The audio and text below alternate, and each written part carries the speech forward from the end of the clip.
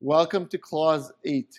Today we're lucky to be joined by former Chief Judge of a Federal Circuit, Judge Paul Michel, who has become known for his dogged efforts to help America's patent system. Thank you for joining us today.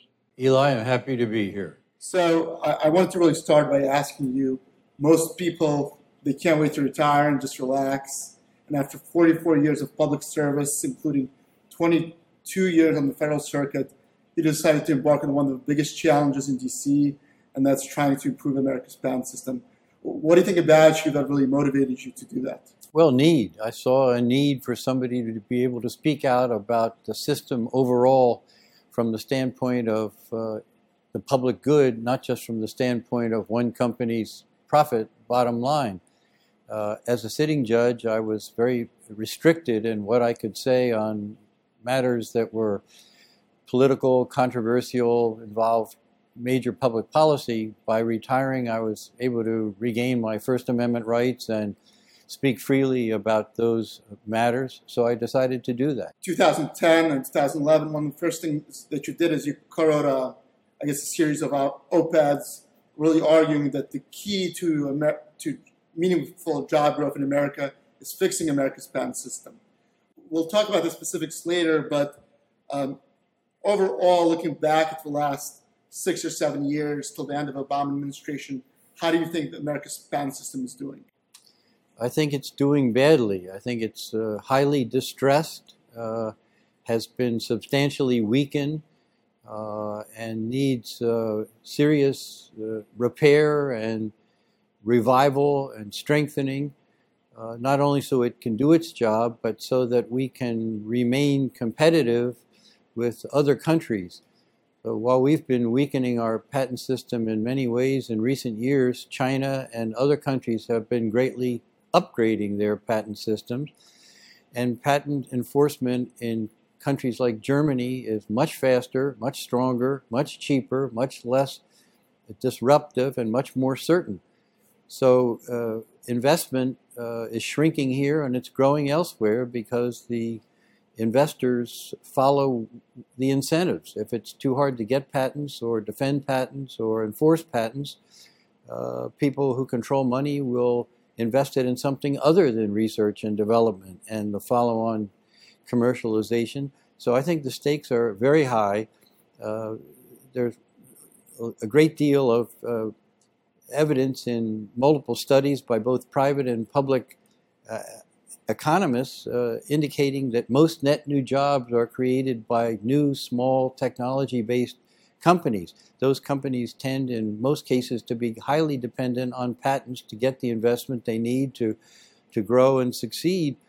So they create nearly all net new jobs, and they're the very companies that suffer the most from weak patents. I saw coincidentally the person who co-wrote those op-eds with you in 2010, he was publishing a book called Great Again, as in Make America Great Again, which prophetically almost became President Trump's campaign slogan and also the name of one of his campaign books. There has been a lot of talks about the lack of meaningful economic growth and the political implications of that. I guess, how do you look back at that, and is this what you were concerned with when you were doing that rallying call? Well, shortly after I retired from the court in May of 2010, I met Hank Nothaft, the president then of Tessera, technology company in the electronic sector in California, and he was finishing a book. We became friends because he was frequently coming to Washington to talk to members of Congress about the need to strengthen patents, not weaken them, as the debates that led to the America Invents Act wended their way year after year. I came to admire him greatly. He was a highly successful serial CEO of numerous startup companies. He had previously been a career Marine Corps officer, a wonderful guy, very patriotic, very energetic, very dedicated. He spent endless days in Washington talking to congressmen, and he was very disappointed that he didn't get a more responsive hearing. So we became friends and allies. We co-authored an article that appeared in the New York Times in August of 2010. As you say, his book was titled Great Again, presaging the Trump slogan. He finally, seeing the America Invents Act and ways in which it weakened instead of strengthened the patent system as he had advocated, he finally retired from the field of public advocacy, very disappointed, and he went on to other pursuits because he felt that Congress just wasn't well informed, wasn't paying attention, didn't see the harm that they were unintentionally causing, particularly to smaller companies, by weakening patents and their enforcement. So he left very disappointed, and I have tried to stay in the field, but it's very hard to get a full hearing. I've only been called to testify once in all the years of patent reform hearings on Capitol Hill in all the different committees and in both the House and the Senate. And I was called in March of 2011 by the minority party, where the AIA was already fairly near the end of its preparation, and I was there to sound a note of caution of, don't kill the startups, don't weaken patents so much that the investment the country needs in research and development will be diminished instead of increased at a time we need it to grow. It was very interesting. I tried to say to the subcommittee on the courts and the House Judiciary Committee that they should listen to my caution and my warning, because I was objective. I had no axe to grind. I had no bottom line to defend. The other two witnesses who testified at the same hearing represented two different large coalitions, and they were both very smart, very able, very articulate people. And the coalitions they represented were important.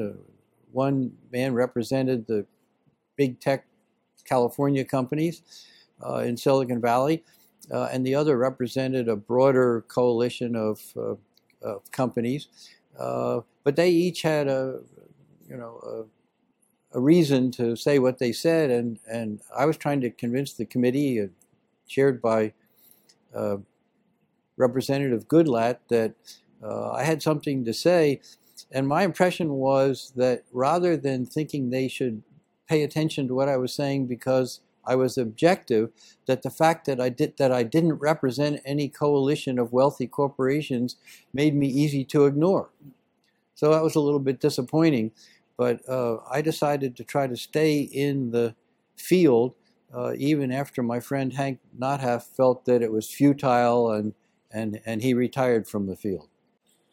And we'll get more to AI later and what happened with that. That's very interesting.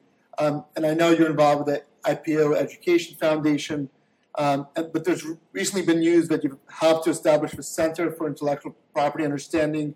Can you tell us more about and what's going on with that, and really what's the goal of that organization? Well, the real founder of that organization is a very able, knowledgeable man named Bruce Berman, who's part of the Berman Brody investment company in New York City.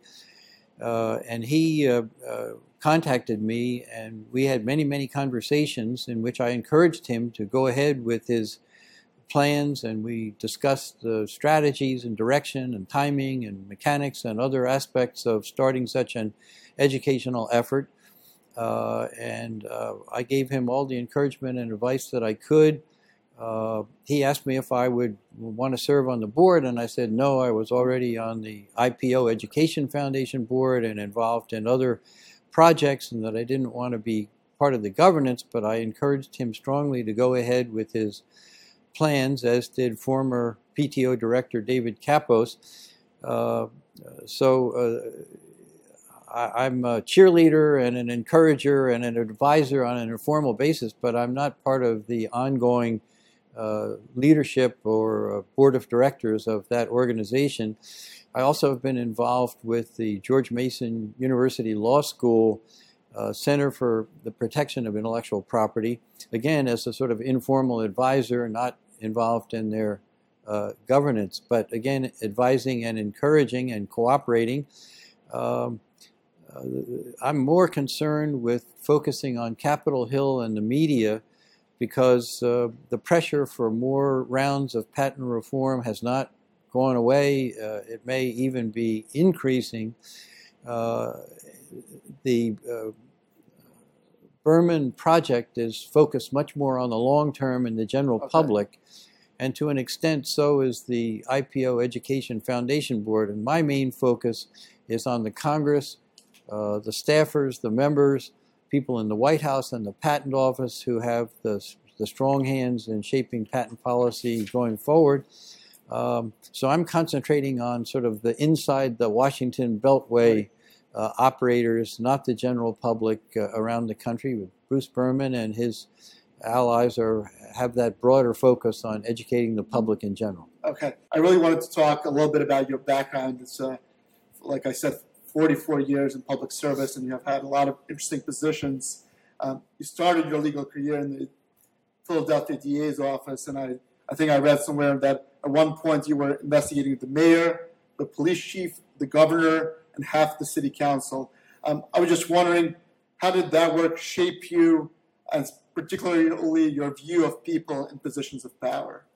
Well, I grew up near Philadelphia in a town called Wayne, and was always very interested in government and politics and law and courts, and particularly focused in Philadelphia. So when I finished law school in 1966, I went to the University of Virginia. I decided to go back to Philadelphia to work for then newly elected District Attorney Arlen Specter. And I did that, and I stayed there and worked with him for 7 years. It was a great education. I did all kinds of work, trial work, motions work, appeals work, investigating some frauds, investigating some environmental problems, and many other things. It was a great education, a great job. And in the latter part of it, I began to specialize more and more in investigating allegations of corruption among public officials and politicians. And the last 2 years, I was in charge of an investigative grand jury that was called to pursue those kind of matters. And when Senator Specter left office after 2 4-year terms, I also left the DA's office in Philadelphia. And because of that specialization, I was hired by Leon Jaworski in the Watergate Special Prosecutor's Office. So that's what brought me to Washington. I've been here ever since. I've actually been a lawyer for a little over 50 years now. I went to my University of Virginia 50th law school reunion last May. And I've had a very unusual career because in 50 years of lawyering, I've never spent even one day in a law firm. That's a kind of a rare bird, I think. And I've had 7 or 8 main jobs, each of which lasted for multiple years, some quite lengthy, 7 years here, 7 years there, and so on. And then 22 years on the court. So my career was sort of a series of public service, high intensity, high publicity, high interest projects, one after another. And I was very lucky to be able to move from the DA's office in Philadelphia to the Watergate Special Prosecutor's Office, from there to the Senate Intelligence Committee, from there to the new Public Integrity section in the Justice Department, then back to the Senate as one of the senior aides to Senator Specter in the early and mid-'80s, and then from there to the court, where I ended up until I retired in 2010. So there was actually more continuity than you might think. You say, well, what does investigating public corruption have to do with patent law? But what I learned in the work in the DA's office in Philadelphia and the later investigative assignments was how to unearth and collect and correlate and analyze complex information about many things, particularly things that had a financial dimension. So looking back on it, I think actually the various jobs I had before going on the court were very good preparation for being on the court that focused so much on intellectual property law and rights and their enforcement. And the job in the Senate, both jobs in the Senate, like the investigative and prosecutorial jobs, were actually quite good preparation, because as a Senate aide, I would be besieged, as was Senator Specter, by lobbyists and lawyers and public relations people for innumerable viewpoints on every one of the thousands of issues before the Senate. So I had a lot of practice in listening and discerning and assessing credibility and spotting conflicts between one viewpoint and another, and making reasoned judgments after hearing many, many different advocacies by different people with different viewpoints. And it actually, in hindsight, was quite good preparation to be a Court of Appeals judge. Definitely. But going back to your work, did it surprise you how many public officials got themselves involved, got themselves in trouble at your work in the DA and at the Watergate? Were you surprised by that, and did it inform you maybe of the rest of your service about how to? I was not so surprised by the extent of alleged corruption and proven corruption among public officials, because I had studied enough American history to know that we've had wave after wave of serious corruption problems among state, local, and sometimes federal public officials, practically the whole history of the country. And then interludes of a better, higher ethical behavior, and then backsliding to corruption and so on, right, with cycles of often about 20 years duration, going back really more than a century. So I wasn't so surprised. Of course, the Watergate investigation was unusual because it was a focus on illegal actions by people at the very highest levels of the government, including the president. During the Watergate investigations for the Special Prosecutor's Office, I ran an investigation of a slush fund maintained personally for President Nixon by his secretary, Rosemary Woods, and his banker friend, Charles Rebozo. So that level of corruption was a little bit surprising and shocking and disappointing. And when I then went to the so-called Church Committee, the Senate Intelligence Committee, I found there was a broad pattern of misdeeds among some officials high in the intelligence agencies who were investigating Americans for political reasons, not investigating foreign adversaries. So somewhat like Watergate, extensive patterns of misbehavior by high officials, and that's part of the reason why I went from the Church Committee to the Justice Department. I was hired to be the deputy, the number 2 person in the new anti-corruption unit that they called the Public Integrity Section. It's kind of a nice locution to shift from official corruption to public integrity, the goal instead of the problem. But I spent a decade and a half investigating possible misdeeds by officials high and low. And I think actually it was a worthwhile effort and highly educational, and oddly served me very well when I later became a judge. I read somewhere that when you were at the DOJ and Senator Specter asked you to come work for him, you told him no 3 times before you finally accepted. And you thought you were going to go there for a brief time, but you ended up going there for 7 years.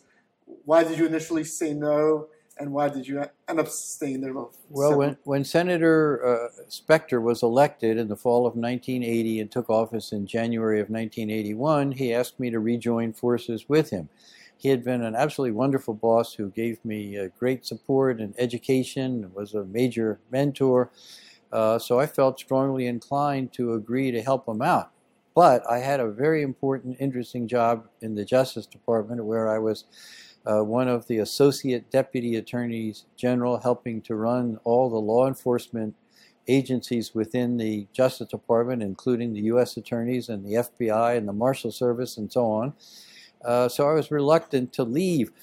But Senator Specter, one of the most brilliant and energetic and intelligent people I've ever heard of or met, and he's very persistent. So we had 3 conversations in which I politely declined, and in the 4th conversation he persuaded me to do it. I'm very glad I did it. I did tell him I wasn't going to promise to stay longer than maybe 6 or 7 months, and I did stay 7 years. It was worth every day. It was like getting a new PhD every year in some subject we were involved in, everything from nuclear arms control to coal mine safety to currency manipulation by Japan and 1,000 other issues, basically everything facing the country. So it was a great education, a great chance to serve the public, which was always my goal from grade school on. That's why I avoided going into law firms and stayed in the public service. So there were a lot of surprises. Instead of 7 months, it was 7 years, and Senator Specter was as good a teacher in the second 7-year stint I served with him as he had been in the first 7-year stint I served with him in Philadelphia. And you were telling me that part of the reason you stayed for 7 years, as you and Senator Specter discussed, that might help you get a federal judgeship at one point. While I was researching for this, I noticed at the timing that Judge Bork was voted down in the Senate right before you were nominated by President Reagan. And obviously you were closely associated with Senator Specter, and Senator Specter was one of the 6 GOP senators who voted against Judge Bork. Were you surprised by that, and how did that all come about? Well, I had no direct involvement on behalf of Senator Specter in the Bork nomination or the Bork hearings, and the reason for that was simultaneously with those events unfolding, I was being vetted by the White House for a possible judgeship. Initially in the Third Circuit and then later on the Federal Circuit. So it was thought that I should not be part of that hearing, and I was not part of the hearing. But as you say, Senator Specter ultimately voted against Judge Bork's nomination. And when he came back from the vote, he told me, well, there goes your judgeship. He had worked hard to help me get the judgeship. And he was afraid that his vote was going to kill it. As things turned out, there were other considerations, including the fact that at the end of the Reagan administration, I might have been one of the few people who had support among Democratic senators on the Judiciary Committee as well as Republican senators. So in December of 1987, a few months after the Bork vote, I got a call personally from President Reagan saying that he wanted to nominate me, and he asked in the most polite, unusual way if I would accept the job. I assured him I would definitely accept the job if I got it. So I was nominated in December and had a hearing in February, was confirmed in March, and started at the court on March 8th. So the Bork issue turned out not to be the killer of the potential judgeship after all, but it looked grim for a little while. And I told Senator Specter on that walk after he came back from the vote on Bork, look, don't worry about it. You have to vote your conscience. You have to vote the way you think the country needs. I see why you voted the way you voted. And if the judgeship goes down in flames, so be it. You know, you'll survive and I'll survive, and we both did. Great. You were telling me that you were interested in possibly becoming a judge even before you went to college. When did your interest in intellectual issues and patent law first come about? Do you remember that? Or? Well, I should go back to about 4th grade when I read a book about Thomas Jefferson. I was so intrigued with how he used his legal training and experience in public service as an ambassador and a cabinet member, and of course later as a 2-term president. And that really intrigued me, the idea that you could use law for the public good. So I wanted to be a lawyer, going back to reading that biography of Jefferson in, I think, the 4th grade. And then shortly after that, I became interested in intellectual property law because my uncle, George Turner, who was with the Cravath, Swaine, and Moore law firm in New York City, was a leading antitrust and patent lawyer, often representing and counseling IBM. So I had an interest in being a public lawyer, going way back, an interest in intellectual property. And I think by the time I graduated from high school, I had the desire in the back of my mind, if the chance ever should arise, of wanting to become a judge. So I got very lucky decades later and became a judge. I loved every day of my judicial service.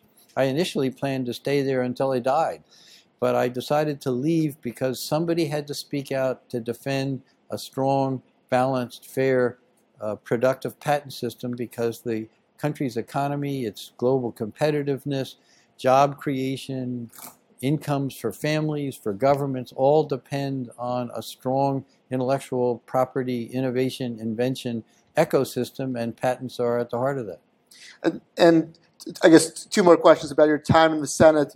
One was, I noticed that you and former Chief Judge Rader actually worked at the Senate around the same time. Did you have an opportunity to work with him in the Senate, or did you meet him while you were in the court?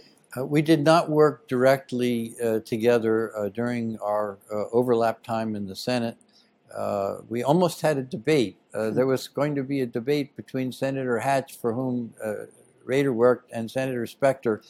And for some reason, neither senator could show up for the debate. I think it was supposed to be in Philadelphia. And at one point, there was a plan to have, as substitutes for the senators, Judge Rader and myself. In the end, the sponsors got somebody more famous, I suppose. But in any event, we did not really have any direct Do you remember the involvement. subject of the debate? I do not. It wasn't patent law. I do not. But I did work with Judge Rader for many years. I joined the Federal Circuit in 1988 and Judge Rader in 1990.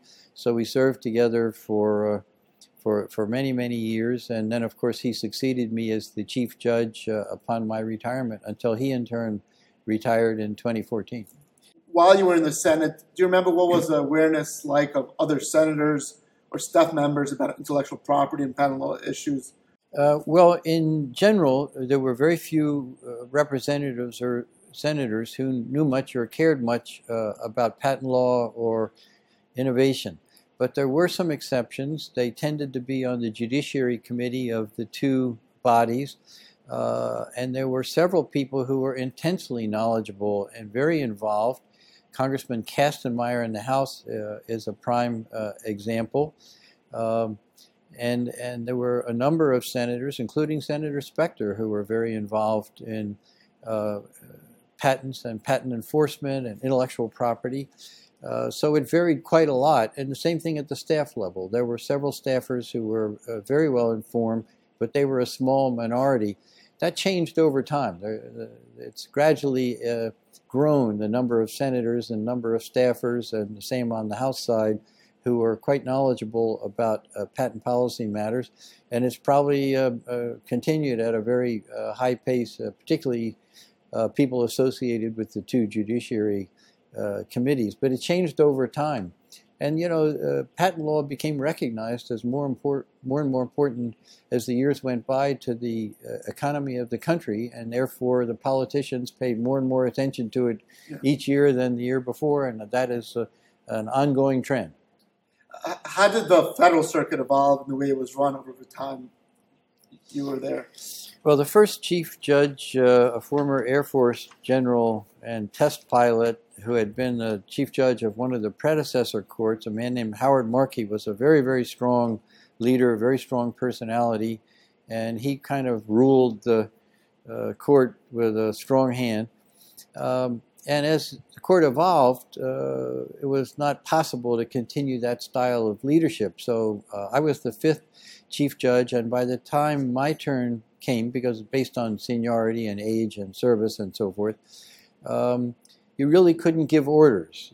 You couldn't make a lot of decisions about the basic business of the court. It had to be done by consensus, and you had to lead by example. And I worked very hard at doing that and keeping the court as unified as possible, trying to minimize dissents, trying to minimize dissension, trying to speak with one voice, trying to provide maximum clarity and coherence to the users of the patent system. I think we did pretty well.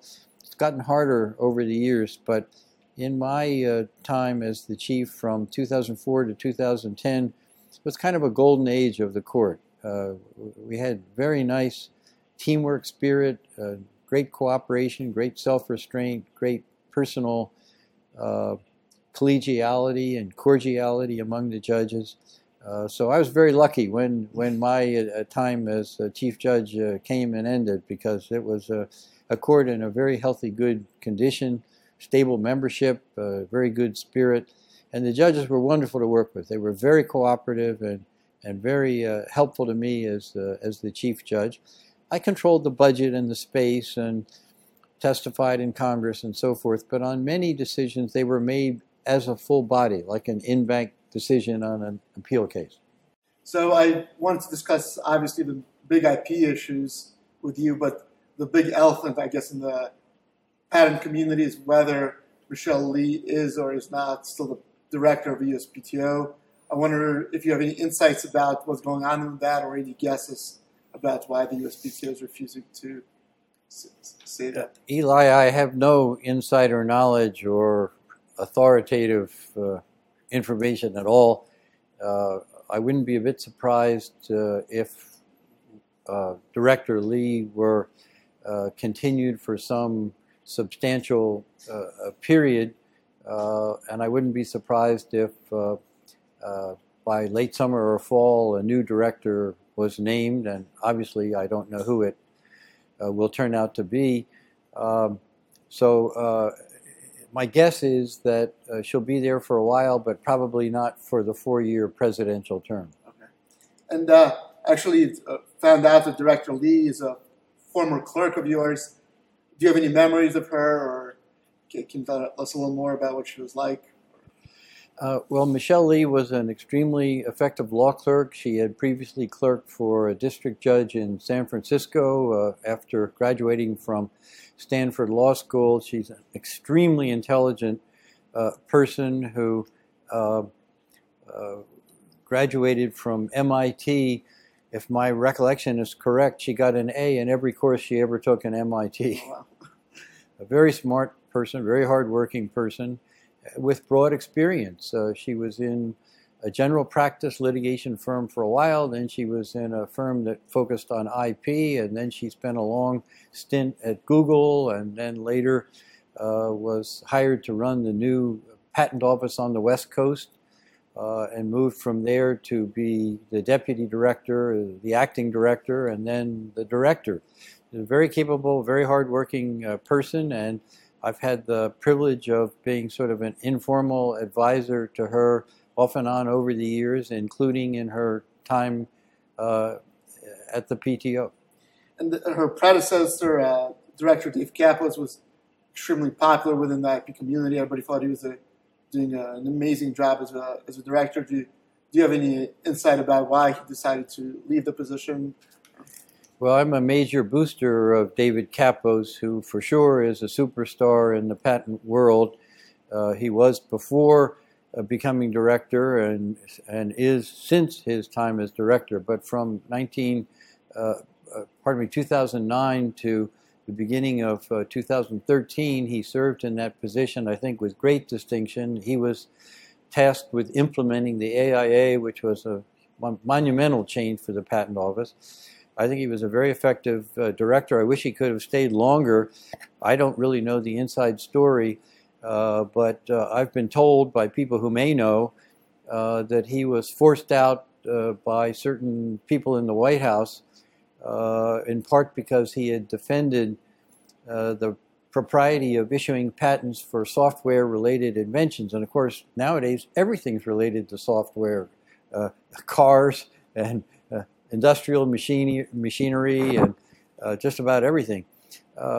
So he and I worked together during his time as the director. I was sort of an informal advisor and encourager for him, as I have been for Director Lee. And since he left that position, he and I have co-authored several articles together, and I have appeared at a conference he organizes, held at the Cravath office in New York City. So we're good friends and good allies, and in fact, we also serve together on the IPO Education Foundation board. Going back, it seems that Dave Cappo setting up for software patents will possibly cost him his job. Obviously, subject matter eligibility is a big issue now. At the time, the Supreme Court decided Alice with regards to whether what should be patentable. You said, in my view, it created a standard that is too vague, too subjective, too unpredictable, and impossible to administer. Is your view any different now, or has it played out like you expected?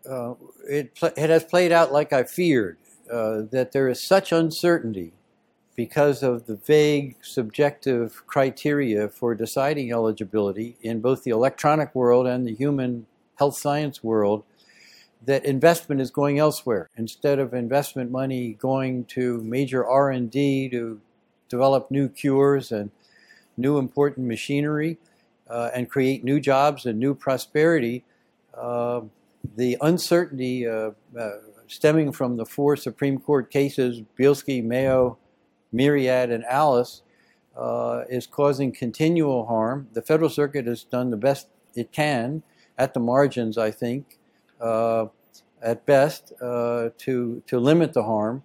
But the regime imposed on the system by the Supreme Court is very harmful, and it continues to have harm, and the ability of the Federal Circuit or the Patent Office to mitigate that harm is unfortunately rather limited. Therefore, I agree with many people, including Director Kappos, that the Congress should step in and change the law of eligibility, essentially putting it back to where it was before these 4 decisions. As someone who, like you said previously, worked hard to foster consensus on the Federal Circuit, there's a view now that your patent is eligible or not eligible under 101 in the Federal Circuit, depending on what panel you get. Do you share that view, and does it worry you?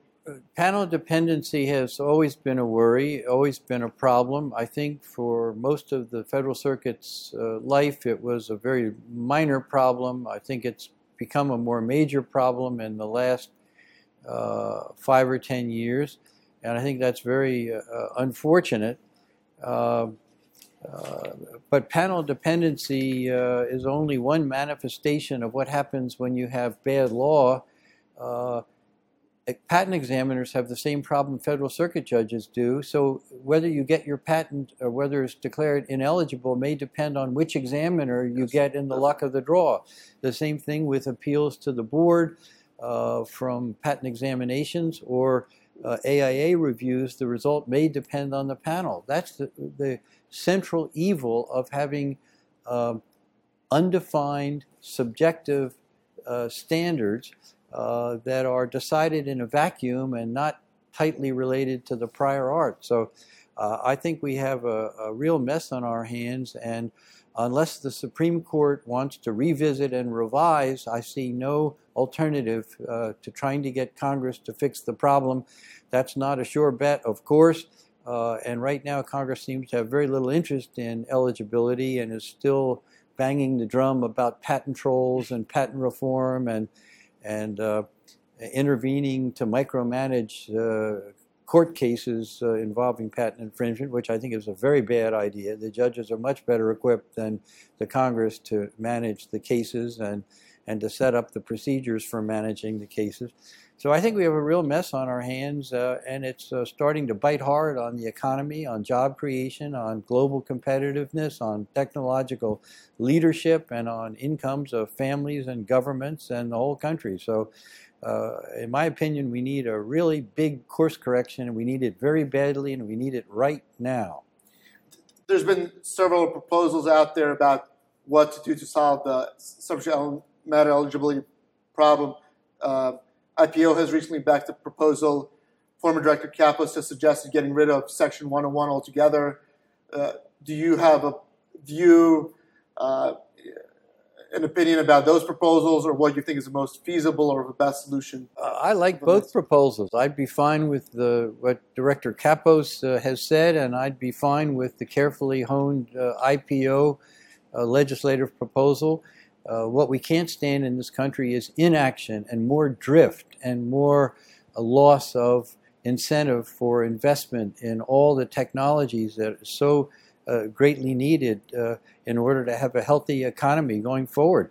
I mean, everybody's been worried for years about slow, low, weak growth, and it keeps going on, and it's going to get worse because public investment in R&D is going down due to the federal fiscal mess. So private investment needs to not only go up, it needs to go up doubly to make up for the loss of public investment and to keep us competitive with China and Germany and England and other countries. So we really better watch it, or the Chinese are going to dominate world economy in a way that's totally unnecessary, and we're going to be sending technology and jobs and investment overseas that should be expended here. I guess from your legislative experience and you saying that we need action now with regards to 101, well, what do you think is a realistic timeline for Congress to act on this? What should the IP organizations be pushing for? And how do you envision it happening? Do we need another patent reform bill, or is this a fix that can be inserted into another bill? What do you think is really the best approach that the IP organizations should take with pushing this through? I think the only really good bill pending in Congress is what I call the Coons bill. The Strong Act is its other name. Senator Coons himself was a patent lawyer in industry and is maybe the only person in the whole Congress with extensive experience, certainly stands out in that regard. The other bills would do more harm than good, in my opinion, including the Patent Act, the Senate Comprehensive Reform Bill, and the House counterpart, H.R. 9. We don't need more patent reform. We need revival of the patent system. The Coons bill would do that. None of the other bills would do that, in my opinion. I think getting relief on eligibility will be difficult, will be an uphill fight for sure. May never happen. I think there's a chance it will happen, because I think that it's becoming clearer and clearer that we're harming our economy by having so badly weakened the patent system through the AIA, the eligibility cases, the procedures at the Patent Trial and Appeal Board, the outcome of the so-called PTAB proceedings. So I think there's a good potential for a turnaround in congressional thinking.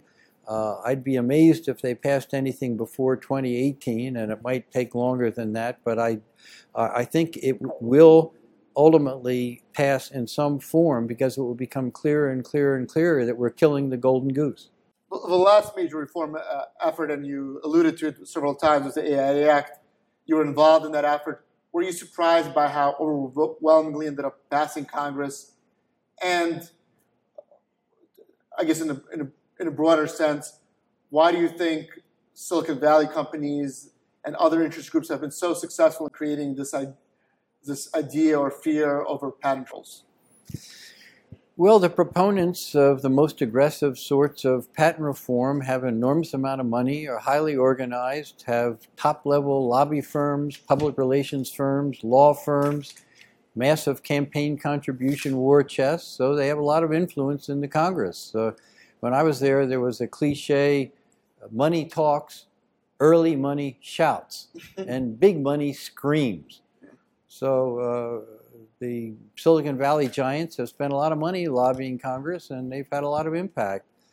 There are some troll cases. There are some frivolous cases. There is a problem. I think it's clear it's very much of a second-order problem. The main problem is the weakness, the slowness, the expense, and the uncertainty of getting and enforcing patents.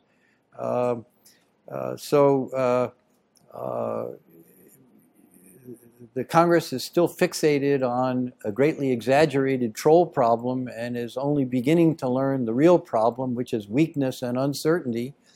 I think they will get there, and there are more and more efforts. The alphabet soup patent organizations, the AIPLA, IPO, LES, and the others have a high degree of consensus that we need to strengthen the patent system, we need stronger remedies, we need faster, cheaper trials, we need fairer procedures at the Patent Trial and Appeal Board, Eventually those views will penetrate more and more, I think, on Capitol Hill. I certainly hope so. I'm certainly dedicated to doing all I can to advocate those views, because it's so clear to me that's what's needed.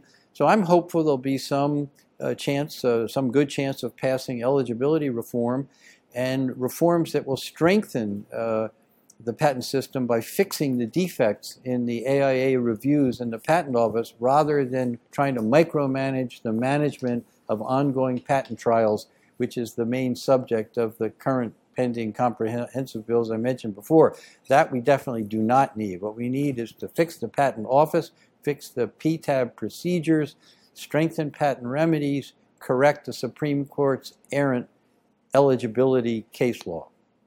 I guess looking back at how the AIA played out, how do you think the advocacy and strategy by those who, like you, and obviously with deeper pockets who understand and believe in the importance of patent rights, how does that have to change? Do they have to take a different approach than they were taking, or is it a matter of being involved in a larger scale? I guess what has to change about that? Well, I think what should happen, and I expect will happen, is more and more involvement from startups, from small companies, from new technology-dependent companies, from middle-sized companies, and from companies in diverse industries. The press likes to say it's just a battle between Google and a few other Silicon Valley giants on the one hand and Big Pharma on the other hand. That's a gross misdescription of the real lay of the land. Patents affect almost every industry and are desperately needed in many industries and by many companies. Look, there are fewer than 10 Silicon Valley giants in the United States. There are 30,000 commercial companies in America today of size, that is, that have at least 100 employees. So why should 10 dominate as opposed to the 29,990? It doesn't make any sense. But I think as the smaller and more diverse companies get more organized, more mobilized, more vocal, there'll be better balance in what the Congress hears. Similar question, I guess, from the judicial perspective. The Supreme Court's, I guess, hostility towards patent rights has seemed to mirror a general hostility in the pop culture and in Congress. Has that surprised you? Have you been disappointed by that? And I guess if you have any thoughts about that. Well, I'm very surprised because my understanding of the history is that the 1952 Act innovation of non-obviousness in Section 103 was essentially meant to overrule a century of Supreme Court patentability case law. But the Supreme Court acts as if the 52 Act was nothing but a mere codification that didn't change anything. So when they have these eligibility cases, they go back and they're quoting cases that go back to the 1800s as well as the early decades of the 1900s. I think that's very unfortunate. I think it's unsound, but that's what they're doing. And so they end up relying on dicta in ancient cases that wasn't even about eligibility. It was about what we now call obviousness. So the whole line of cases has been off on the wrong foot, and I think they've been off on the wrong foot with eBay decision, making injunctions very difficult, almost impossible for most patent owners to get, and turning the obviousness case law on its head in KSR by making it so subjective with vague notions like common sense. So it seems to me that in all these major cases, not all their cases, they've done lots of helpful work in Nautilus and Teva and other cases. But in the cases I've mentioned, I think the Supreme Court has unintentionally caused great harm to the patent system and the innovation ecosystem it's meant to protect. And do you see that changing, or do the justices have to change? Does Congress have to act and hope that the new law is properly applied? Or is there something that, I guess, well, I had hoped that the Supreme Court would revisit some of their cases, particularly Mayo. But they rejected the cert petition in the famous Sequinome case, where the Federal Circuit judges, including those most skeptical of patents, practically begged them to grant cert, and they didn't. So apparently they're not very interested, at least not right now, in revisiting any of the eligibility cases. I hope they will get interested at some early date and revisit and revise them. But I'm not too hopeful, not too optimistic that I am hopeful, but I'm not very optimistic that it's going to happen, at least not anytime soon. And that's part of the reason why I think legislation is the only rescue vehicle that's readily available. And even that, as we have said, is not going to be easy, but it might be easier than the Supreme Court, which seems stuck in its own decision making and its own precedents and its own ancient dicta. And as far as the Patent Office is concerned, the Federal Circuit has limited ability to fix the problems there, just as they have limited ability to fix the eligibility problems. But the Patent Office, by regulation, could fix almost every one of the major problems with the AIA procedures and could do a great deal more. It's done a lot, but could do a great deal more to improve the quality of patent examinations and therefore make the grant of a patent a reliable property right that people can base investment decisions on, and those decisions will be sound and the patents won't later be invalidated either for ineligibility or obviousness or other grounds. So a lot could be done. Tomorrow the PTO commissioner could revise the IPR regs on almost every point. There are only 2 out of 9 points that the director could not change. So I'm hoping Director Lee, as long as she's there, and any successor director will make those changes. That doesn't require the Supreme Court or the Congress to act. It could be done immediately by the PTO if it exercise strong, vigilant leadership. We started this discussion by talking about how many of the themes that you sounded the alarm for about job growth are reasons for improving America's patent system. Yesterday, I was listening to President Trump address to Congress, and he pointed out there's 94 million Americans out of the labor force, and 1 in 5 people in prime working years are not working. I guess I wanted to get your thoughts about how specifically improving America's patent system could fit into President Trump agenda. Do you have any thoughts about that specifically? Well, as I said, there are many studies by the Census Bureau and by the Kauffman Foundation and by others that show that most net new jobs are created by technology-dependent, small startup, new growing companies.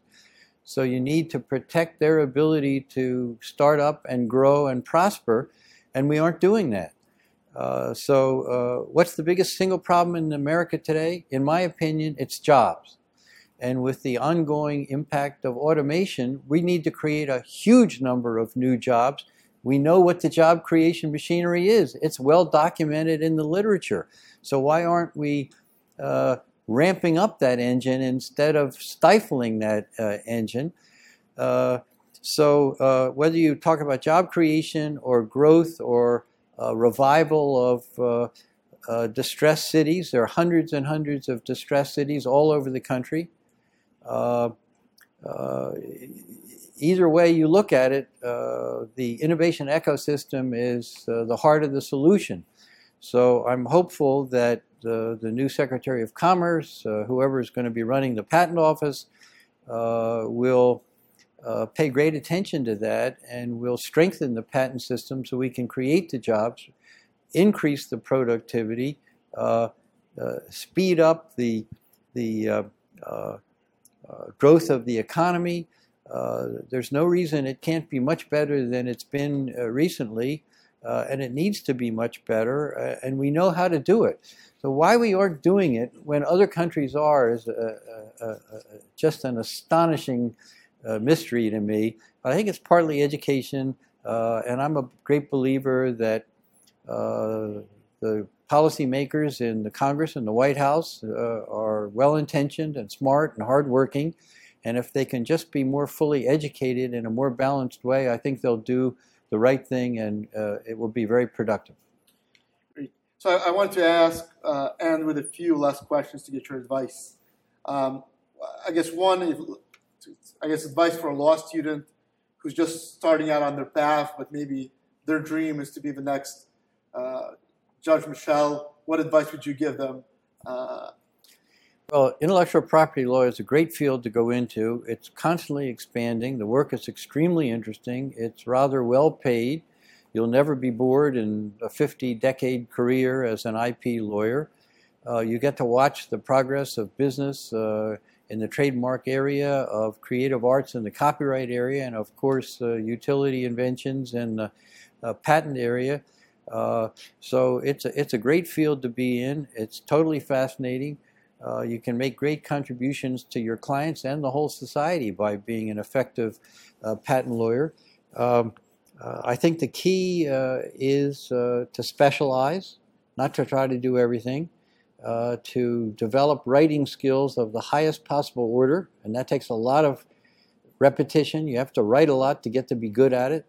And then when you get to be good at it, you've got to work hard to get to be better at it and keep getting better, better, better. I'm 76 now, and I'm still working on my writing skills. And my last question, I guess, is for the IP community as a whole.